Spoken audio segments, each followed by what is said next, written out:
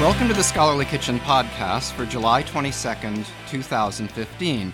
I'm Stewart Wills, and today the topic is scientific workflow. It's a term that publishers and others concerned with scholarly communication throw around a lot these days as they seek ways to understand and serve the needs of their target audience. But it's a moving target. What does workflow really mean in an era in which scholars are continually adopting new digital tools to solve some aspect of getting the job done? Well, fortunately, we have two people on the line today who've thought a lot about that very question. Jeroen Bosman is the geoscience librarian at Utrecht University Library, and Bianca Kramer is the life science and medicine librarian at the same institution. Among other things, they've started a project called 101 Innovations that's seeking to amass data and insight on how digital tools are reshaping how scientists and other scholars do their work. Jeroen, Bianca, thanks very much for being with us today. It's my pleasure. Yeah, thanks very much for inviting us. Well, first, a bit of background. What is the 101 Innovations Project, and how did you come to get this started? Bianca, could you start us off about that? Sure. It's a project basically aimed at charting changes in scholarly communication landscape, and doing that by looking at the tools people are using and the changes in the tools that they're using. And we started this about 1.5 years ago, partly out of our own curiosity, and also based on the idea that we want to broaden our services to researchers beyond just supporting discovery and publication, but also reaching out into other areas of research support. So why 101 Innovations? Well, let me take that question. First of all, this title catches the attention. And also it makes clear that 101 is a lot, but it's not exactly 100. It can be any number, and actually it is by now a lot more. We have charted some 500 of these tools. What we also like about this name, it's a sort of reference to all the names that people give to their introductory courses. So it's also a kind of introduction into thinking about tools, and especially thinking about creation of new tools. And finally, this is also a tactical choice, of course, but because any title beginning with a number always sorts nicely, comes up in top of all kinds of lists. So that's tactical as well. Okay, well, let's talk a little bit about some of the details here. Starting with, I suppose, what scientific workflow actually means. As I alluded, it's kind of a slippery term. You have identified, I think, 6 phases of scientific workflow. Can you really just quickly take us through those phases? Yeah, sure. First of all, like you say, it's a slippery phase, and we made a very simple model, but like all models, reality is more complex, and we're now seeing, rather than a really cyclic model like we described, it's becoming multi-cyclic, and it's also becoming multi-ordered. It's not, these activities that we describe are not gone through subsequently, as you see many interfaces now. But the phases we distinguished were discovery, so looking for information, looking what's known about the subject that you're researching, analysis, gathering data, analyzing data, then writing up for publication, sharing your findings with others, doing outreach, making your findings known to other scientists and also to the general public, and finally assessment, so assessing your own impact and the impact of others. And you might say that there's even a 7th phase or maybe a first phase, and that's preparation, grant application, getting ideas, finding collaborations, and so on. Well, I'm curious because you mentioned this notion that it's not necessarily cyclic but multi-cyclic. I do remember that you had diagrammed this as a kind of a circle where the workflow kind of kept phases of the workflow kind of kept feeding into the next iteration. What do you mean by multi-cyclic? That within each of these phases, people also cycle within these phases. Like when you do writing, you don't write in one go. You do a draft, then you get comments on the draft, you rewrite it, and the same for publication. You might go to peer review, you might have to resubmit, revise, or submit to another journal. Those kind of internal cycles within each of the phases. I see. And it's interesting because that suggests that each of those phases kind of has a different set of drivers for, what the researcher is looking to do and for sort of user behavior. What are the kinds of things that in dealing with these various phases that you think drive researchers in the tool sets that they choose to kind of master those things? Well, I think there are indeed many different considerations there. For instance, it might be what people were brought up with, not in their early youth, but as an early stage scholar, or what they get kind of advice from colleagues or from their PIs. Also, just plainly what is available, if there is a cost attached. But of course, in the end, it comes to the functionality that the tool offers and its friendliness. But then there is this problem that people have also invested in tools, and the more they have invested, the more there will be a kind of burden for them to switch tools, because they have to learn new tools, and the things they have invested might be thrown away, sort of. And also, of course, this varies over academic fields and researcher roles, and even perhaps between characters. Some people just don't like switching; they like to stick what they know. To really get a grip on this, what we did is we introduced a very simple model. We termed that the GEO model, so that's GEO. And that looks at whether tools contribute to making science either more efficient, so that's the E, more open, that's the O, of course, or more reproducible, and that's the G. We call it good, efficient, open. But good, you might interpret that as being more reproducible or fair. So, for instance, the DOI is you could call that a tool that is just for efficiency, to make scholarly communication more efficient. But a thing like archive, much used in physics and astronomy and maths, is a tool that makes, of course, a lot of research more open. Whereas a very recent tool like Publons, I don't know if the listeners know that tool, where people can claim their peer reviews, might be called a tool that makes science more reproducible by getting more attention to doing your peer review and getting the credit for that. Well, it's interesting that you mentioned that there's a certain sort of activation energy in getting people to switch tools. One aspect I found particularly interesting is that you have identified in some of your work for each of the workflow phases that you talk about, one development that on the horizon or ongoing that's potentially most significant and one that's potentially most disruptive. And I was wondering if you could talk a little bit, just give some examples of those observations. Yeah, sure. These took an enormous amount of discussion among us to get to these points, and they're mainly aimed at triggering discussion and framing developments and getting people to talk about these kind of developments. We based them on our own experience, our own ideas, also some literature, and looking at all the different tools that we saw during our inventory. And some examples, when you look at publishing, one thing that will be interesting is to look at the effect of journal and publisher status, whether that will remain the driving force in how people decide where to publish, or whether that will diminish and other publishing models will gain some traction or have the opportunity to gain traction, like the PeerJ or Science Open or the Winnower. Mm-hmm. So that's one issue for publication. And when you look at assessment, interesting thing there is to see whether we'll keep the focus on the really quantitative measures like citation and impact factor, all these internal quantitative measures, or whether it will become more important how scientists can explain to the public the importance of their research, valorization, prove their contribution to society, whether that will become a more important factor in assessing impact. So as you mentioned, a lot of this was kind of based on discussion and on in essence kind of your modeling of the process, but as you know, earlier this year, you actually started up a survey to try to get a handle on the tools that people are actually using. Maybe you could talk a little bit about that survey, how it's set up, and what sort of audience it's trying to tap.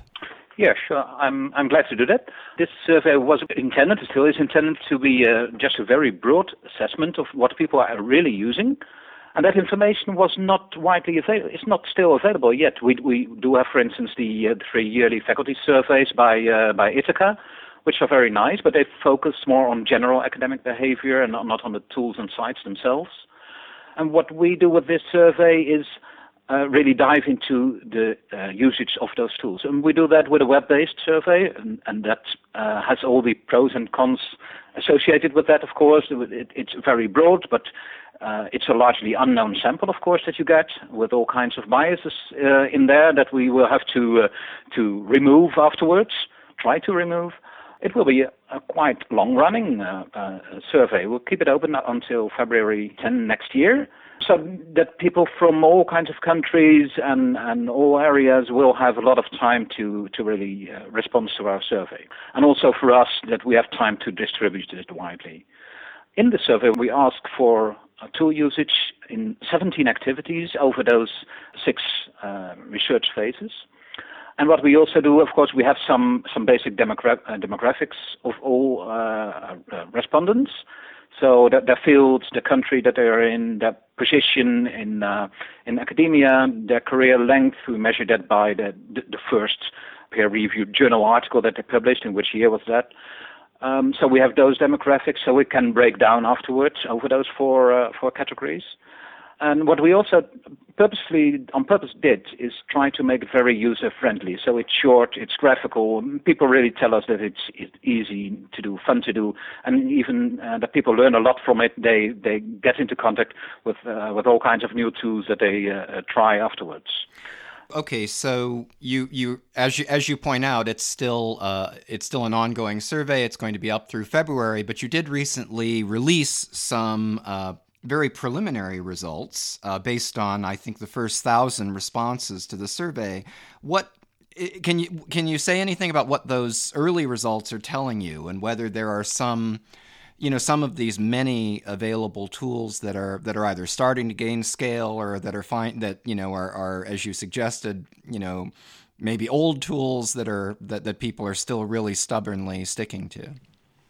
Well, I don't want to disappoint you there, but actually it's really too early to tell with any confidence, although we did publish that, but more as a kind of teaser to let people know what can come out of this if they participate, and really if a lot of people start participating. So really the sample size and the bias in those first 1,000 is just the sample size is too small and the bias is too strong. For instance, we started distributing it in our own circles, so that's mainly librarians. So we have a lot of librarians there. Right now, that's diminishing, and we get a lot more researchers, and we see people from other countries coming in. So, and it's difficult to tell. And also, what we didn't analyze yet in those preliminary results is all those tools that people mentioned that we didn't pre-select for them. So for each activity, they can select one of 7 tools that we pre-selected that we find important or stimulating. But of course, if they use different tools, they can add them themselves, and they massively did. So right now, with these 1,000 first results, we already had some 1,800 tools that we didn't list before, that people mentioned. So we have to analyze them and have to see what is all that they are using. And so it created a lot of new work for you. It sounds they did. but we like it. So it's very interesting to see what comes out of that. Well, notwithstanding the fact that that it's too early to tell, as you say, there were a couple of things that really jumped out at me, at least.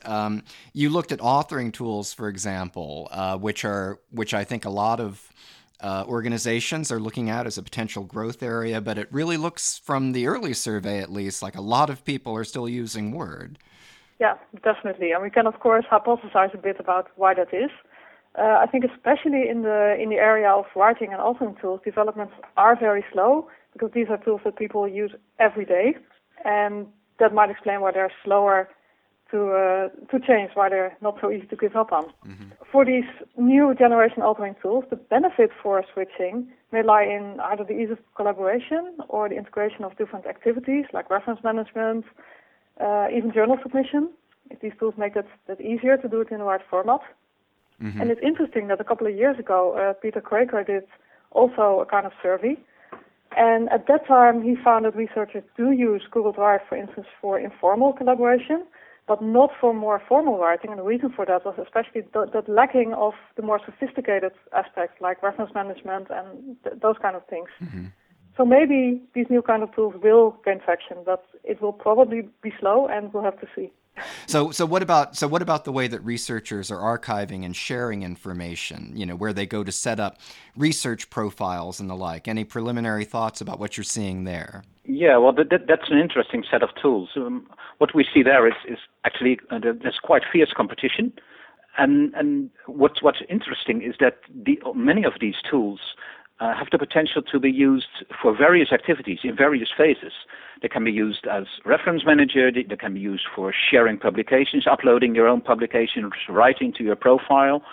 Of course, also getting out with your profile, with all the things you are doing, not only your publications but also your presentations, etc. And having contact with about all the things that you're doing, about the projects that you're doing with your peers worldwide. And what you see is that many publishers also invest, and I think strategically, into these kind of tools. For instance, a tool like Mendeley, but also for Elsevier, and also papers for Springer. They can be used in a lot of these phases, and I think they are probably the tools to watch out for. What will users really start using them for more than just storing your papers. So almost kind of like one-stop shopping. Yeah, perhaps. But also on the other end, this is also the area where there is really a lot of new contenders. Very broad things like, or technical things like ORCID, but also think of Loop or Incent, which is a Dutch initiative, or Scholar Bridge or Research Connection, or also Google Scholar Citations, which is a kind of passive a profile right now that a lot of people have, but Google could build on that quite drastically and really perhaps even blow away all the others. Well, I guess what you're saying kind of leads into another thought that I had looking at the work that you've done and the initial results of the survey. It occurred to me that we're really talking about here potentially thousands of different workflow chains, maybe even tens of thousands or hundreds of thousands, because we have all of these different tools kind of chained together in different ways. As you are looking at pulling these results together and trying to interpret them, over the rest of the year and early 2016, do you have any thoughts about how you can roll up what you find into kind of a general, a larger set of conclusions? How are you going to manage that? Yes, you're definitely right. There's going to be a lot of number crunching. We're dealing with a lot of results. And like Jeroen already said, we need to correct for bias in various ways. But it's important to realize that simply using a different tool doesn't mean that you're having a different kind of workflow. It doesn't necessarily change the character of your workflow. And we really want to look at the bigger picture and identify some dominant workflows that are emerging, and looking at the different types of tools that people are using together. And also, for instance, looking whether people are going to use sets of tools that are supplied by one provider. We see publishers strategically buying tools to provide this one-stop shop, maybe, this ecosystem in which the whole research workflow can be done within their ecosystem. It will be very interesting to see if people are actually going to work that way. So these are some of the bigger patterns that we hope to identify. So beyond completing the survey, what do you view as the next steps for 101 Innovations? Well, actually, we are right now in the midst of this survey, and we want to get it out to more people. We want to cooperate with people distributing the survey. So quite a lot of institutions already are doing that, and work also towards more global response by having the survey translated in Chinese, in Russian, but also in Spanish and French. Looking out for partners in those language areas to work with. But really after the survey and after we have done the analysis of the results, we have another quite nice option, which is a follow-up with the selection of people that have indicated that we can contact them to ask additional questions. So that offers us the opportunity to look into the why and the how. Why do use people these tools in some combinations, but not in others? And how do these tools work together? Why do people switch from one tool to another? Is that out of frustration, or because their colleague says that it's a nice option to use, or whatever? So really right now we are trying to collect the basic numbers and data, and afterwards we do more qualitative follow-up into the how and the why. So where can our listeners go on the web to learn more about the project, keep track of it, and take the survey? We've got a WordPress site. It's called 101innovations.wordpress.com, and that has all the information about the survey, also about the option for institutions and societies to get a custom URL so they can spread it among their members and get the data for their own people. And the preliminary results are there, and also some information about our other activities around this project. So it's 101innovations.wordpress.com. Well, Bianca Kramer, Jeroen Bosman, thanks very much for being with us. Well, thank you very much. It was my pleasure.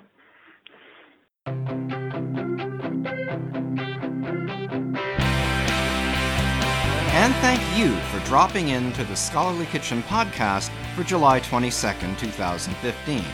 Be sure to visit scholarlykitchen.sspnet.org, where every day the kitchen's team of pundit chefs serves up a fresh helping of what's hot and cooking in the scholarly publishing world. You can also comment on this podcast episode on its blog page, and we'd love to hear from you. Thanks to the Society for Scholarly Publishing for its support of this project and for hosting our audio files, and to the American Association for the Advancement of Science for use of its studio and production facilities. This is Stewart Wills from the Optical Society. Until next time, on behalf of SSP and all of the chefs of the Scholarly Kitchen, bon appetit.